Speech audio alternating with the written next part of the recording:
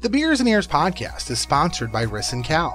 This holiday season, in your search for stocking stuffers, you don't have to be like the Mad Titan, scouring the universe to collect all 6 stones.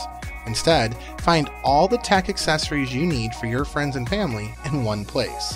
Whether it's wireless neck fans for those warm days at the studios, or a waterproof case for when you're searching for that wandering rabbit, they've got an entire assortment. When you go to 4frills.com/shop, that's the number 4, PHRILLS.com/shop, select your items, and then use coupon code BEERS, BEERS at checkout. You'll get 15% off your purchase.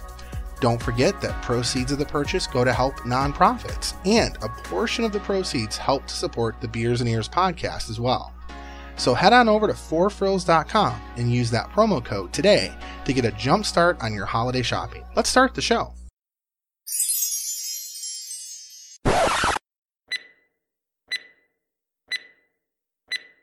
I'm here to talk to you about the Avenger Initiative.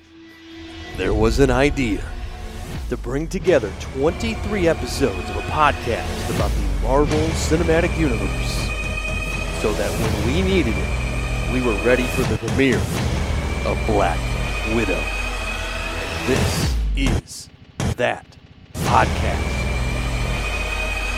And now for your hosts of the Beers and Ears podcast, here's Casey Woolley and Matthew Brown. Hello, everyone, and welcome to day number 11 of the Infinity Saga series.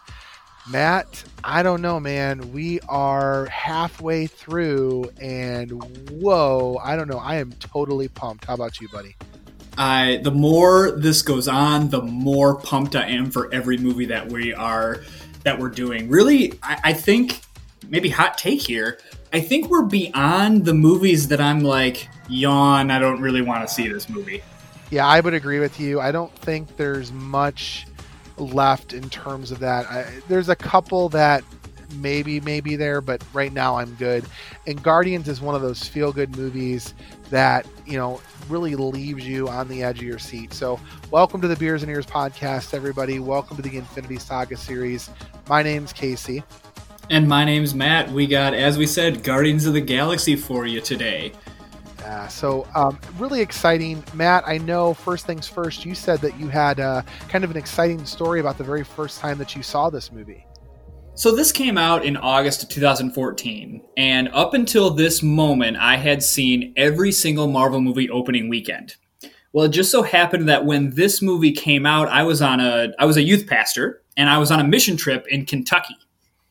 And so I was like, I'm doing this. I can't go see this movie. Well, we had a house that we were staying at, and a lot of times in the evenings we didn't have anything to do. So we would cook dinner and then hang out, just play games, have fun. So we were at 2 different sites. My group had gotten back, and we were sitting at the house and getting dinner ready. And the second group comes in. And they knew that I liked these Marvel movies and that Guardians of the Galaxy was coming out. And they said, Matt, we drove past a drive-in. They're showing Guardians of the Galaxy tonight. Can we go?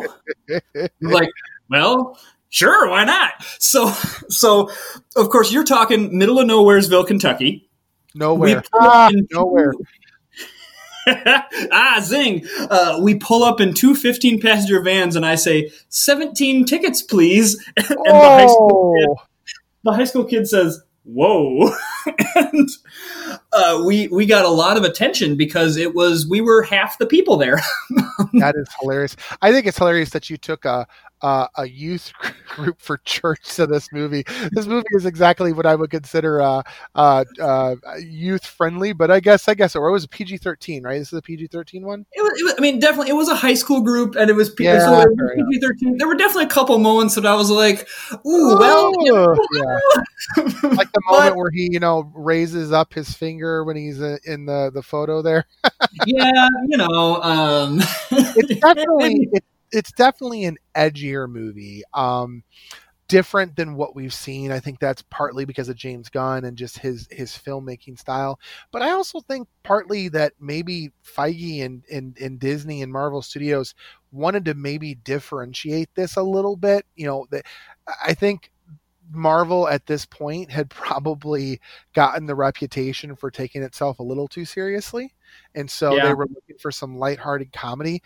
I definitely do not believe that they thought this movie was going to be as crazy popular as it was. Yeah, but it's one of those that you look back and go, it's no wonder that people caught onto it.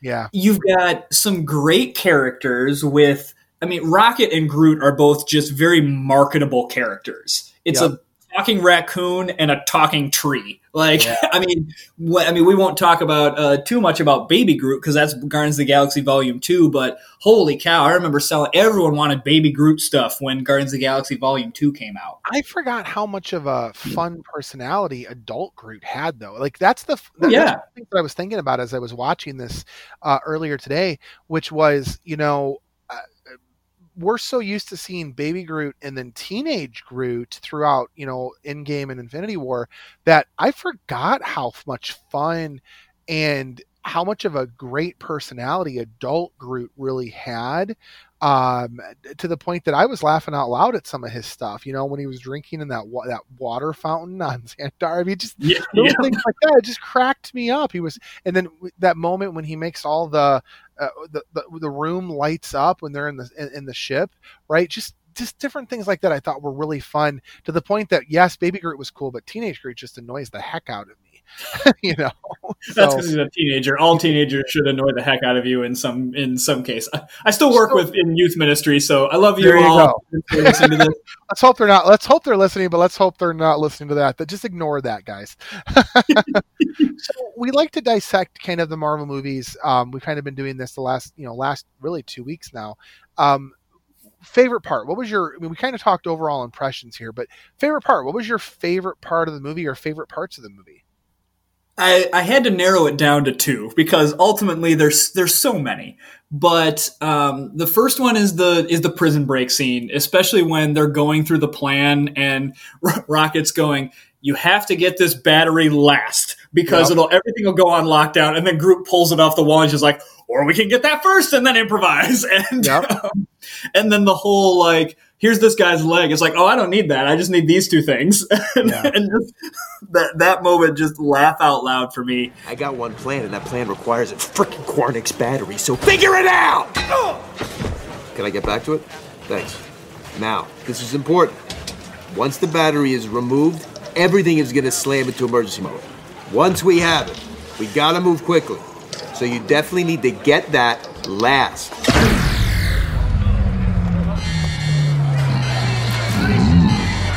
Or we could just get it first and improvise. I'll get the armband. Leg.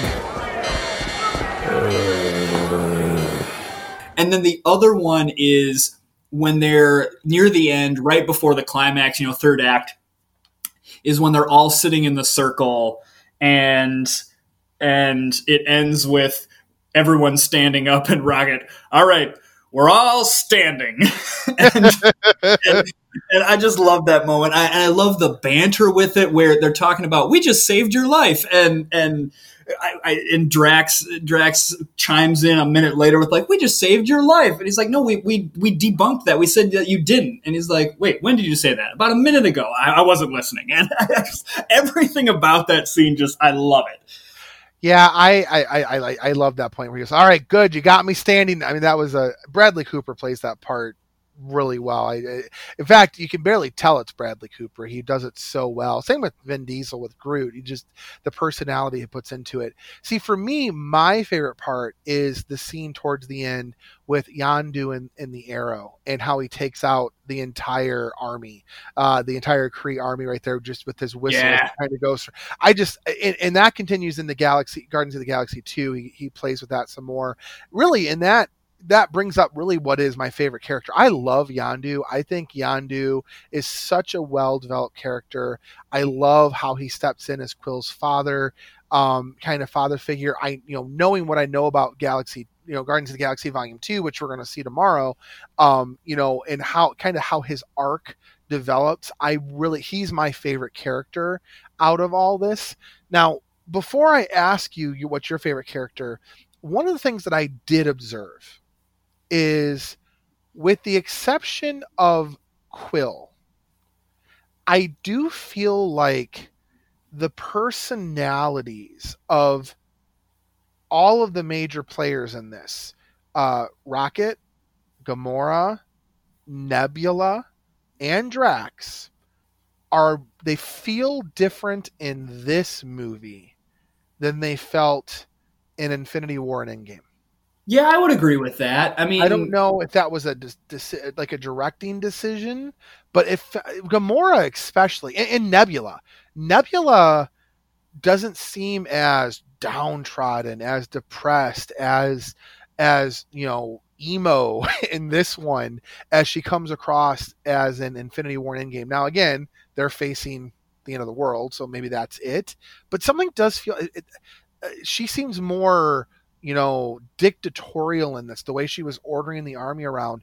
Gamora doesn't seem as down in this one. She seems much happier. She seems do you know what I'm saying? Do you feel what I'm picking up on this? Yeah, and I think some of that is Infinity War and Endgame have more weight to them, and so I think maybe that's what you're sensing, is that just is weighing down on all the characters. I do agree that these characters do feel more different in Guardians of the Galaxy than they do in some of the later movies, and I think some of that is just there's just a ton of characters and they have to jam pack it all in.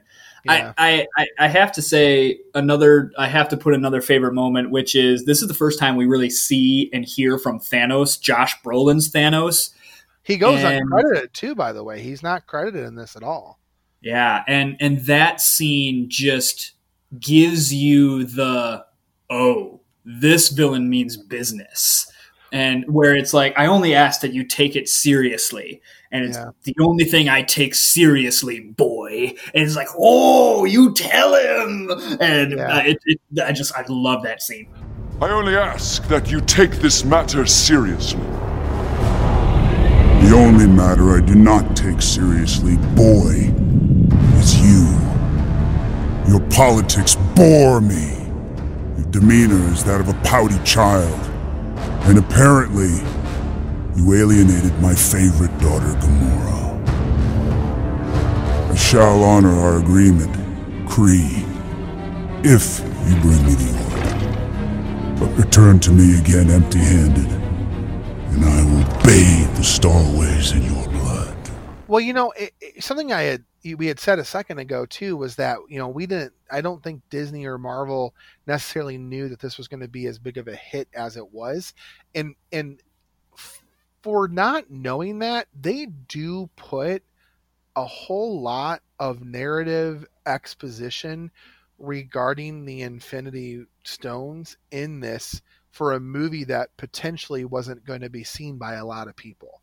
I was struck by the Collector talking about what the Infinity Stones were, by just how because really this is, yes, we got introduced to it with Thor to some degree, but this is the first time that we're hearing about all 6 of them and about the power behind them.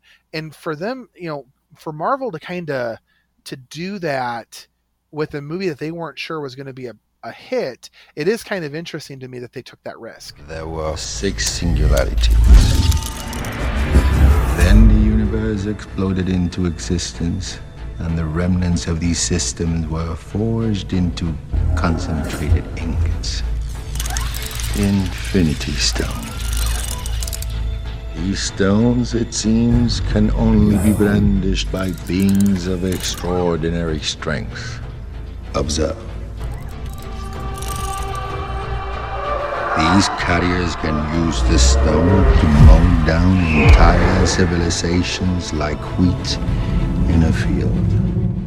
I think in some cases, though, it's not a risk, because you put such a pivotal plot point in your entire narrative that it would force people to have to go watch that movie to understand the greater narrative as a whole. Good point. Now, I think I agree with you. The whole movie itself is a risk, where you take these characters that it's not like you're making a Spider-Man movie where everybody likes Spider-Man. You're taking all new characters and putting them in, and who knows whether people are going to like it. And wow, they did. Yeah, they absolutely did. So back to who was your favorite character? Oh goodness. Drax probably. Drax cracks me up. The whole "nothing goes over my head. My reflexes are too quick." That line is fantastic. His character consistently makes me laugh. Followed close second by Rocket, but really, that's like asking what's my favorite candy. It's like they're all fine. Fair enough. Fair enough. All. Were there any moments in the movie that you did not like? The whole they're drinking at the bar and getting upset with each other like before the collector, they're meeting with the collector, seems really weird. That scene always felt out of place to me. Mm-hmm. And even in certain cases, okay, you're on this planet of scoundrels and people looking to make back alley deals, and you're screaming about how many credits you're about to make. And like, you don't think that someone's going to be like, wait a minute, how many credits did they say? All right, I'm going to wait outside the door for these people and I'm going to take their credits afterwards. It just, that scene just feels out of place. What about you? You know, for me, I had a little bit of trouble believing that the Nova Corps, the almighty powerful army on Xandar, was so ill prepared for what came their way. I just, for being as massive as an army, they were so ill prepared for this attack. They already knew Ronan was trouble. They already knew Ronan was not accepting the terms of the peace accord. They tried to communicate with the Kree. The Kree basically said, we don't care. And so it just, there's this mighty army that fell very quickly, if that makes sense, that had these Guardians of the Galaxy not done what they did, Xandar would have been gone. Like, it just, that to me is one of those things where it defies logic for me. It'd be like the United States Army being, we're the most powerful army in the friggin' world, not being prepared for an attack that wipes out our entire civilization. Like, it just doesn't, it defies logic to me. Is it possible? I guess yes. I mean, it is 2020 after all. It defies logic. And so I think for me, that was probably the one that was a little annoying to me. I felt that was probably the part that was the worst part of it. But overall, I think it's a solid movie, Matt. I really do. And it did exactly what I think Marvel wanted, which was just to lighten up the universe a little bit. It also created an IP that they could put in the parks. Yep. Because that, with Marvel attraction experiences and park experiences being tied up in a bunch of legal jargon, which we don't have time to get into, but this wasn't, because these characters were so obscure, this wasn't in any of those agreements. And I mean, you saw how quickly that Guardians of the Galaxy Mission Breakout went up, and not just went up, replaced a beloved attraction in Tower of Terror. And I have found, in talking with Disney fans, a lot of people who were diehard Tower of Terror fans are like, this ride is actually really fun and really good. We haven't done this for the last couple of movies, but I think this is probably one of the ones that's probably worth doing. I think on a scale of 1 to 10, where do we want to put this at? Honestly, a 9 or a 10 for me. I mean, wow. This I would almost rank as possibly my number one movie in the MCU. We just did Winter Soldier, and that's up there, and there's a couple more coming. But the reason I would do that is because, when this movie came out, I showed this movie to my in-laws, and we watched it like over Christmas one time. And my in-laws are not Marvel people, but they loved this movie. And so what I love about this movie is that you can enjoy it even if you're not into Marvel movies or even into the narrative as a whole. You can just enjoy it for what it is. What about you? I'd say it's probably a 7 or 8. I wouldn't put it as a 9 or a 10, but definitely a 7 or 8. I think it definitely fits into that that narrative that it does a great job feeding into the MCU narrative. Ultimately, the thing that totally was the highlight of the movie. Like, best part ever, because I have connection to this character, was the end credit scene, which has absolutely nothing to do with the MCU at all, other than the fact that Howard the Duck is in the movie. Whoa, time out. What connection do you have to Howard the Duck? Okay, all right. So y'all know the original movie Howard the Duck that came out in the 1980s that was critically panned. Everybody hated it. It just absolutely was done by Lucasfilm. Yeah, Lucasfilm, George Lucas, whatever. When I was in 8th grade, I was picked on a lot. I was bullied. And I have a distinct memory of running the track in the 8th grade, and there were two people in my class who just loved to bully me. And for some reason, my haircut in 8th grade, it was really bushy and curly, whatever. For some reason, they got it in their head that I looked like Howard the Duck. And so for the rest of 8th grade, I was known as Howard. And no one knew why, other than these two guys who called me Howard because they looked like Howard the Duck. Everyone else started just calling me Howard. And no one knew why they were calling me Howard except for these two guys, but I was Howard because apparently I looked like Howard the Duck. And I wore it with the badge of pride. I took it with, what it was, but that was my 8th grade year. I was Howard the Duck. So That is the connection I have to Howard the Duck, yes. I'm so sorry, but also I'm so glad that you can laugh about it now. Yeah, you have to at this point. I don't hold any ill will towards him. If anything, it's a fun story to. I don't know if I've told too many people that story before, but yeah. So that's why. Now, do you know who voices Howard the Duck? I do not. At the end of this movie, do you know who voices him? No clue? No. Seth Green. For those of you who don't know who Seth Green is, he is the voice of Chris Griffin in Family Guy. He's also played a number of other characters. He was in The Italian Job, and you name it. He's been in a number of movies. But yeah, Austin Powers. He was in the Austin Powers movies. Yes, the Austin Powers movies. You're right. I forgot about those. Yeah, so he is the voice of Howard the Duck at the end. So, or Breaking Bad, or Mr. Robot Chicken. No, Chris, it's Mr. Robot. Chicken. Mr. Robot. Chicken. No, Chris, you see, Mr. Robot is a critically acclaimed show. Robot Chicken is something kids used to watch in 2006. It's basically 4 minutes of nonsense on at 1 a.m, breaking up personal injury ads. Chicken. Yeah, I mean, really, this is just a win of a movie. I love this movie. This, in terms of rewatchability, I think this movie is insanely rewatchable. Yeah, I'm looking forward to watching the two of them back to back too. Like that yeah, to me is going to be really fun to watch them because these came out several years apart, and so in between you got lost in some of the other minutia of the MCU. Where with these, boom, boom, they're right next to each other. It's going to be really fun to watch them, and it's also fun jumping into a Marvel movie without a whole lot of baggage from the other movies. It's just I agree. It's a new caper. Very similar to kind of what we experienced with Winter Soldier. It was just kind of a thrill spy movie. This was kind of a caper movie, and it was a lot of fun. So, all right, how do they get a hold of us, Matt? You can email us, beersandears1928@gmail.com. Facebook group, Beers and Ears Podcast. Joining up, we're putting out content pretty much every day, talking with people. We're making this event what it is. And Twitter and Instagram, Beers Ears 1928. Remember, as always, 5 stars, and invite your fellow MCU fans, friends and family to get in on this. It's not too late. You can binge it and catch right on up before Black Widow comes out. Absolutely. All right, everybody, have a wonderful rest of your day. We will see you tomorrow. Bye-bye. See you tomorrow, everybody.